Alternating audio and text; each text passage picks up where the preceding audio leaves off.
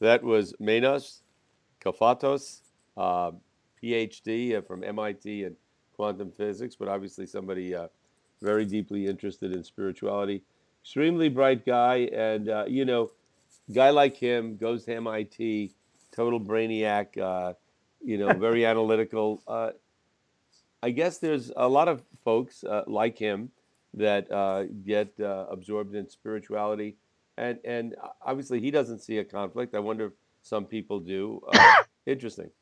Yeah, but fewer and fewer over time, and but there's always people who have see the in their minds, they're sort of people who are scientists, and they somehow don't see the difference between spirituality and religion, and so in their mind there's always going to be a split between belief systems like religion that require faith, and mythology of made up history, and all the things they see, superstition, and the objective world of scientists. But more and more people understand spirituality to be something different from that.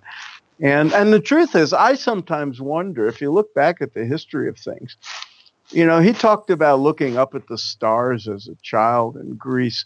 I have actually heard that from people who are ministers and rabbis, that their first sort of glimpse that there was something vast and mysterious in life was, looking up at the starry night. And some of them became physicists and some of them became scientists. And Right. I sometimes think that the average person thinks there's more of a difference, more of a separation between the two than actual scientists Right, do. right. I mean, I remember as a kid looking at the sky and thinking, uh, how it must end. Everything ends, but if it ends, what's after that? And then I think I was told how I was satisfied with that question was the human mind is incapable of comprehending all of that. So then I started thinking there was something more, and I don't know how it affected me, but it was something I gave thought to. You mentioned the author of the Tao of Physics, I believe, Yeah, correct? What was his Fritjof name? Capra. Yeah, Fritjof yeah. Capra. They were I was at a conference once, and I was actually hosting Brian Josephson, who was a Nobel laureate in Yeah. physics. And I remember, and when I say hosting, I was just showing him around from one place to another on campus. But at one point in the dining hall where we were, the author comes in, and Brian Josephson looked at him and said, "Hey, I read your book." And he said, "I disagree with certain things." And I got into a discussion. And I wish I had taped it or remembered what they said, but they went back and forth for quite a while. You mean that was Capra Capra and yeah, and Brian and Josephson. Brian Joseph? Yeah. Wow, that would have So there been was great. an all star discussion. And quite frankly, that was like in the 70s. And I don't recall much of the conversation, but Yeah. I remember it being spirited and, yeah, and interesting. And like it was said in the interview here by Manos, that, uh, you know, uh, Kafka, what was his name? Capra. Capra was way ahead of his time. He was thinking Yeah. about these things. It was the first guy that I know that wrote about it. Since then, there have been dozens of books along those lines. And I think it's inevitable that this discussion about science and spirituality will continue. Well, in American Veda, I have a chapter on science. And one of the things I think that the introduction of what we call Hindu and Buddhist um, philosophies, and the practices that go with them, um, are one of the things they've done is given people a different way of looking at the universe than Western religion did.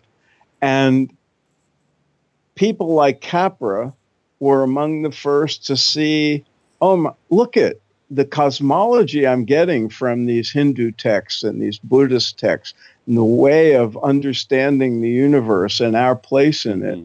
is much more compatible with modern science than people realize. This Right. this may be the bridge between Right. the two. And the truth is, it goes back a lot further than that. There were, people in the late 19th century who were reading Upanishads and the Buddhist cosmological texts and seeing the same thing long before there was Right. quantum physics. Right. So there are always the visionaries who get that, and others come along Right, and later. there were only so many people that had a background in quantum physics and also read ancient Hindu texts. Right, right. On the other hand, now there are so many uh, folks of Indian origin uh, uh, that are going Yes.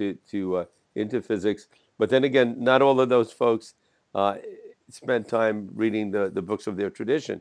No, that's It's like in true. the West. Many So there's many people in India are just as secular and just as close to the spirit life of spirit as people in the West can be. But nevertheless, I think there's a better. The odds are better that they would have had some influence right. from those. Right, right. And the other question, I mean, the other question I'd still like to discuss with him, I'd like to get Deepak back on to discuss with him, was this thing of, conscious awareness existing or awareness existing without the brain. And the Yeah, examples yeah, he used from sleep and all didn't really completely answer, for me, answer that question. I think what it comes down to is belief. I think it comes down from intuitive or internal experience that people have that I don't yeah. know But that but science could that ever look that can at.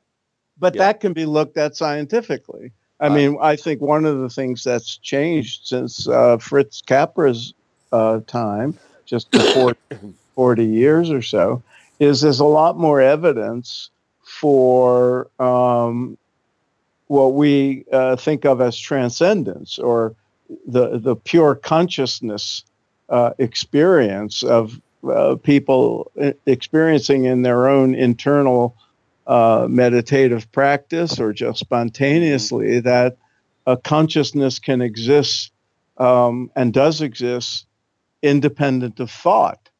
And when people have more of that kind of experience, if you investigate those experiences systematically, it becomes part of a scientific body of evidence. Right. And I Although, think that's yeah, I think that you could prove that a person could have the experience of awareness without thought, and there could be a physiological basis for that. There was a lot of that's true. TM, other research done on that. But I don't think you'll ever be able to scientifically prove that once the brain has ceased functioning, that there's an awareness that exists without that brain functioning. Maybe someday when the instrumentation You never but know. yeah, but I think at this point, and that's why sometimes I was wondering why Deepak so strongly, so confidently stated it. I mean, I think it's the belief of a lot of people. I hope it's true, but I don't see how science can prove that because let's face it, all brains stop working after a while, even Well, the but best of brains. Yeah, yeah, they do. And at the same time, look at how scientific instrumentation has evolved. hmm, And we don't know what's coming up absolutely.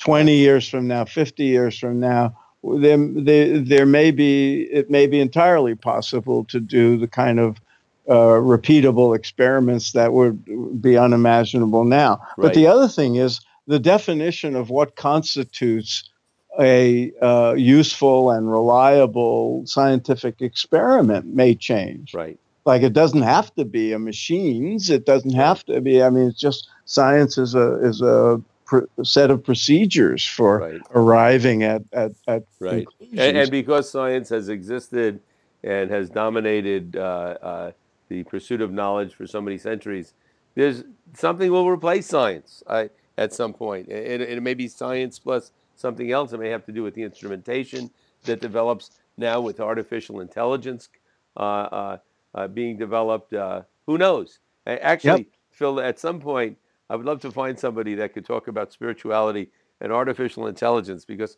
the more I read about artificial intelligence, the scarier it gets. I'm sure I don't need to be scared, but it's a fascinating area. It's the future.